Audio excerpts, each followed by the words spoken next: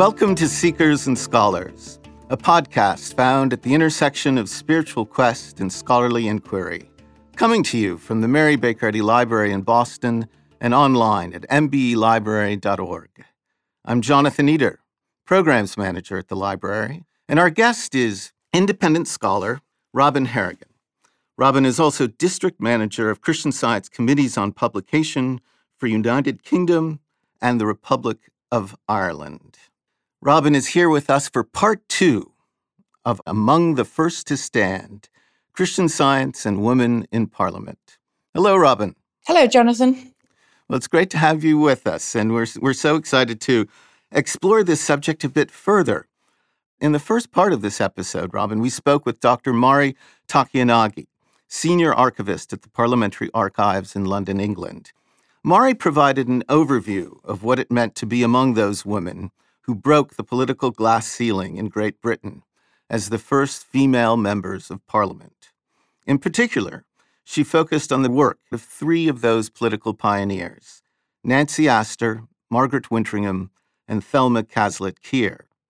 Robin, you've been researching and writing on these 3 figures in relation to their moral and spiritual convictions as Christian scientists.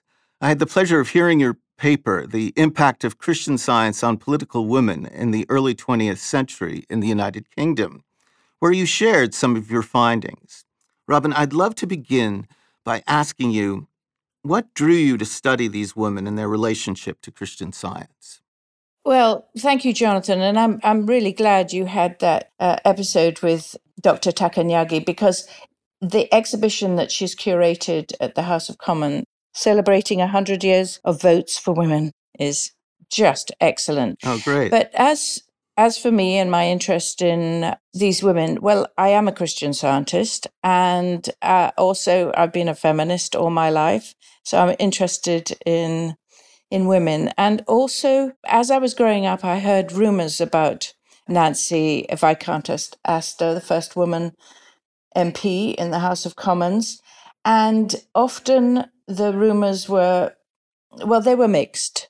And one didn't get a sort of glowing impression of her at all. In fact, rather a critical view of her.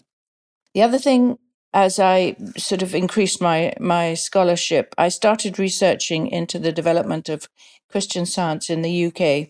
And that obviously led me to the individuals who were involved in the early Christian Science movement.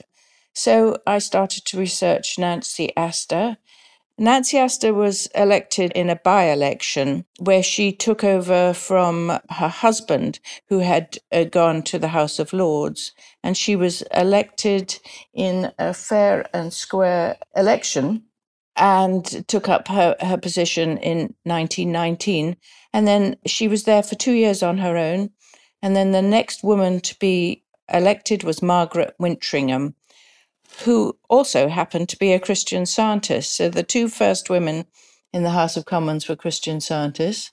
And then in 1931, Thelma Cazalet-Keir was elected as the 24th woman in the House of Commons, and she also happened to be a Christian Scientist. So that makes, comparatively an extraordinary number of Christian Scientists among the first few women who were elected in the House of Commons.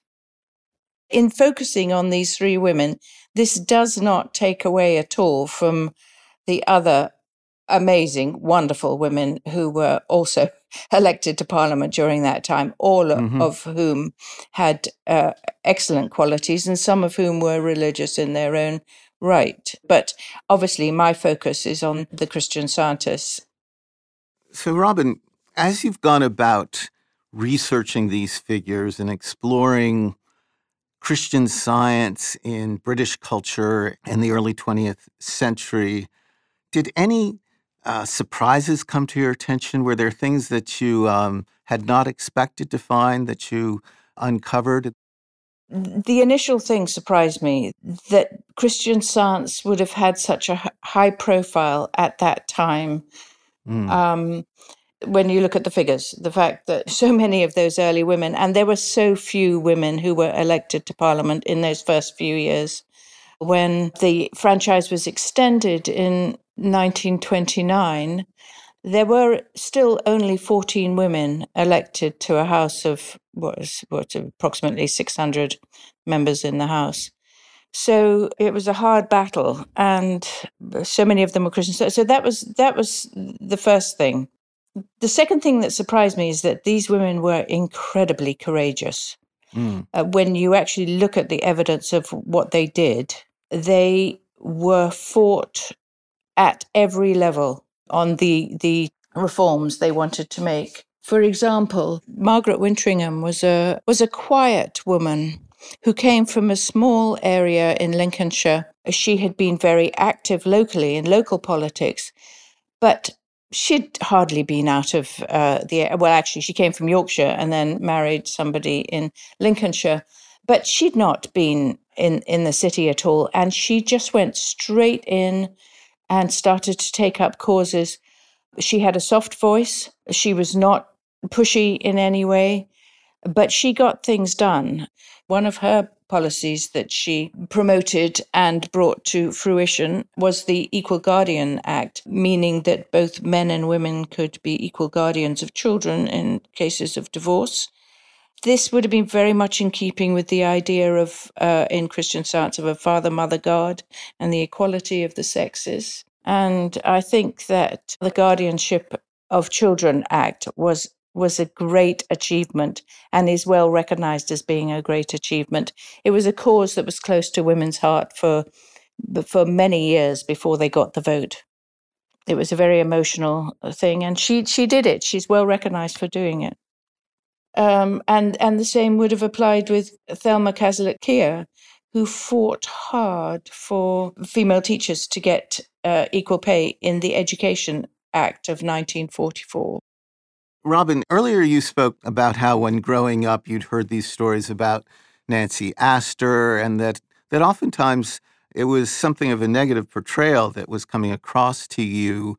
As you learned more about her, how did you come to see her through your research, and how did that correspond with those early impressions that you had of her? One of the things was Nancy Astor had an acerbic wit. And often there were lots of anecdotes of these little stories, and they sounded a bit sharp, a bit critical. But more important than that was the very severe sort of black mark against the Astors, which was their connection with the Cliveden set. Now, the Cliveden set became a symbol of appeasement in the years leading up to the war. Appeasement became a dirty word during the war because fighting Hitler was such a commitment. And anyone who had any sympathy for Hitler was totally condemned. And so I always wanted to find out about what this was about, because it seemed unlikely that Christian Scientists would support the very atrocious Third Reich. And what I discovered was that the Cliveden set was a myth that was made up by certain journalists. The first person to use the word was Claude Cockburn, who was the writer of a weekly paper called The Week. He had worked for the Times. And he made up this extraordinary myth about this sort of secret cabal that was working to influence government policy, government foreign policy, in particular, the whole issue of appeasement. And it was centered around Cliveden, the country home of Lord and Lady Astor, where it was said these people would meet. And he backed it up with what he said was evidence about a particular meeting that took place in 1937. And both Nancy's recent biographers, Christopher Sykes and Adrienne Fort, completely debunk this myth that had been perpetrated by journalists. But it caught the imagination of the time. And it took off, and it also took off worldwide. You know, they were reporting about it in America and all over the world. And it was a hard thing to overcome, even though it was untrue. It was untrue. It's interesting that you bring up the fact that the story also circulated in the United States. And one thing that comes to our attention here in Boston is Nancy Astor's connection with the United States. She was born and bred in the United States, and she represented the area of Plymouth, Sutton, was it, in England? Yes.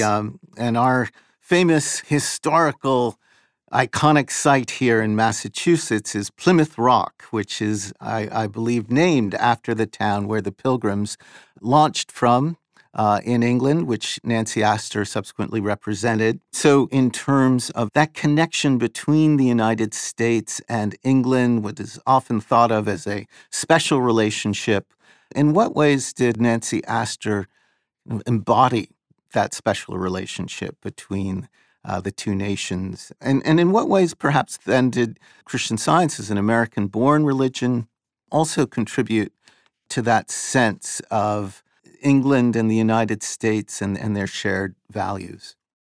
Well, in terms of Nancy Astor, there was, I mean, sort of physically within her being, a special relationship between America and the UK. She had a deep insight into it. She was born in Virginia, and she often went home to visit her family there. And she also traveled extensively in the United States. She was constantly asked by the press in the United States to give interviews. So she had a lot to say about the two countries, some of which the Christian Science Monitor reported on. In fact, there's several interviews or comments about what Nancy Astor said in the Christian Science Monitor at the time, as well as in many other papers. Nancy never lost her American twang. And she also fought very hard for the United States to join the war in Britain. There's a lot of correspondence about that. She even wrote to Eleanor Roosevelt about bringing the America into the war. She was very close to America, but she balanced it with her time in the UK. Her first speech in the House of Commons showed how she intertwined the two, how she thought of the two. She said, "I know it's very difficult for some honourable members to receive the First Lady MP into the House." Not all, she said. "It's almost as difficult for some of them as it was for the Lady MP herself to come in." Honourable members, however, should not be frightened of what Plymouth sends out into the world. After all, I suppose when Drake and Raleigh wanted to set out their venturesome careers, some cautious person said, "Don't do it. It's never been tried before. You should stay at home, my sons, cruising around in home waters." I have no doubt the same thing occurred when the Pilgrim Fathers set out. I have no doubt that there were cautious Christian brethren who did not understand their going into the wide seas to worship God in their own way. But on the whole, the world is all the better for those venturesome, courageous West Country people. And I would like to say that I am quite certain that the women of the whole world will not forget that it was the fighting men of Devon who dared to send the first woman to represent women in the Mother of Parliaments. That's lovely. Quite a strong speech, but shows a lovely sort of interrelationship between the two countries.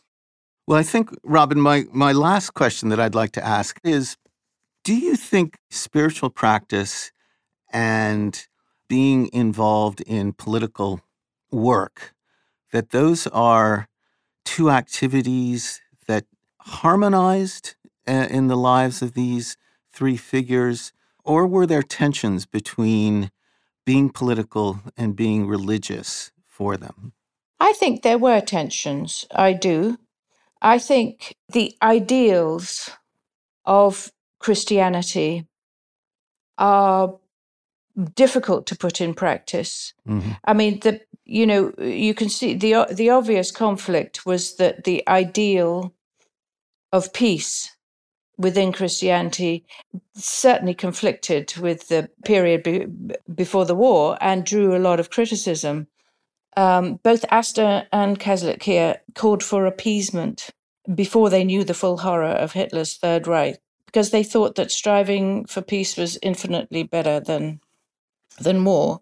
And of course, this is very much in line with deeply biblical teachings such as blessed are the peacemakers in Jesus' Sermon on the Mount, going the extra mile for peace. These kind of things came from their deep religious faith. But then on the other hand, the ideal of God's creation, of the kingdom of God on earth, can act as, and did certainly act as a motivator and a way to keep up courage and hope in times of adversity, because that goal was always there, and everything that they knew about from their faith led them to believe that the world could be made a better place.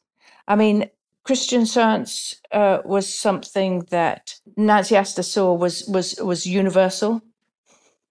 She didn't particularly dwell on the fact that it came from America. Mm-hmm. And she wrote a talk for the BBC on religion. She'd been asked to write a talk by the BBC on religion, and I found this talk. I don't know if she actually gave it, but I found it in the Astor Papers in Reading University Library. And she wrote about Christian Science giving her a true sense of values. Mm. And she said, it has made me comparatively indifferent to what the world calls its opinion, and yet not indifferent to the world's problems.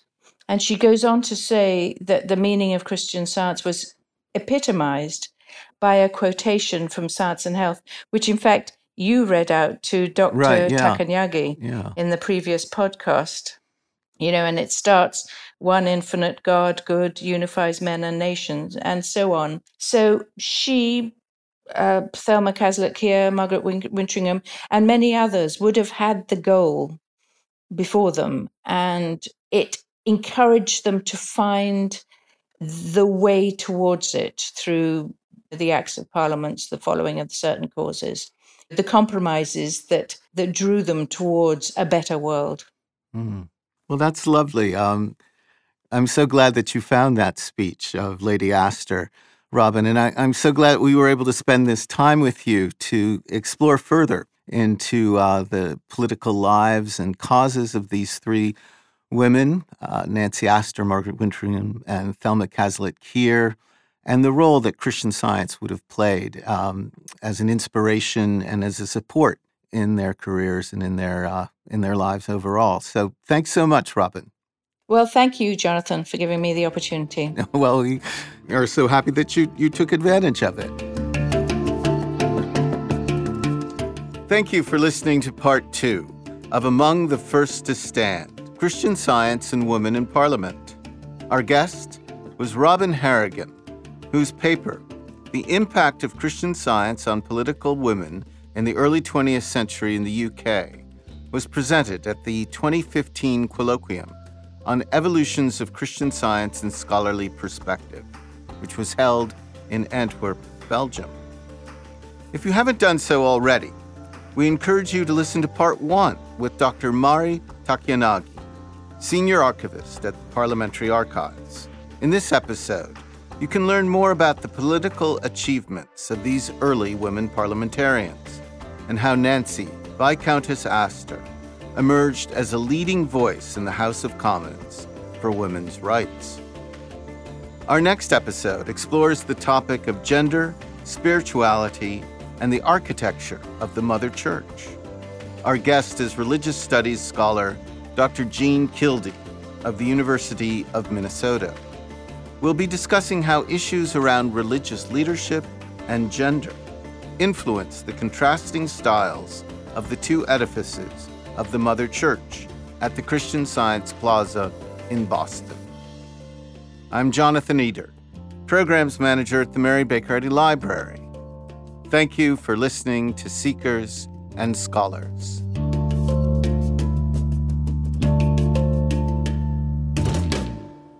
This podcast is produced by the Mary Baker Eddy Library. Copyright 2018.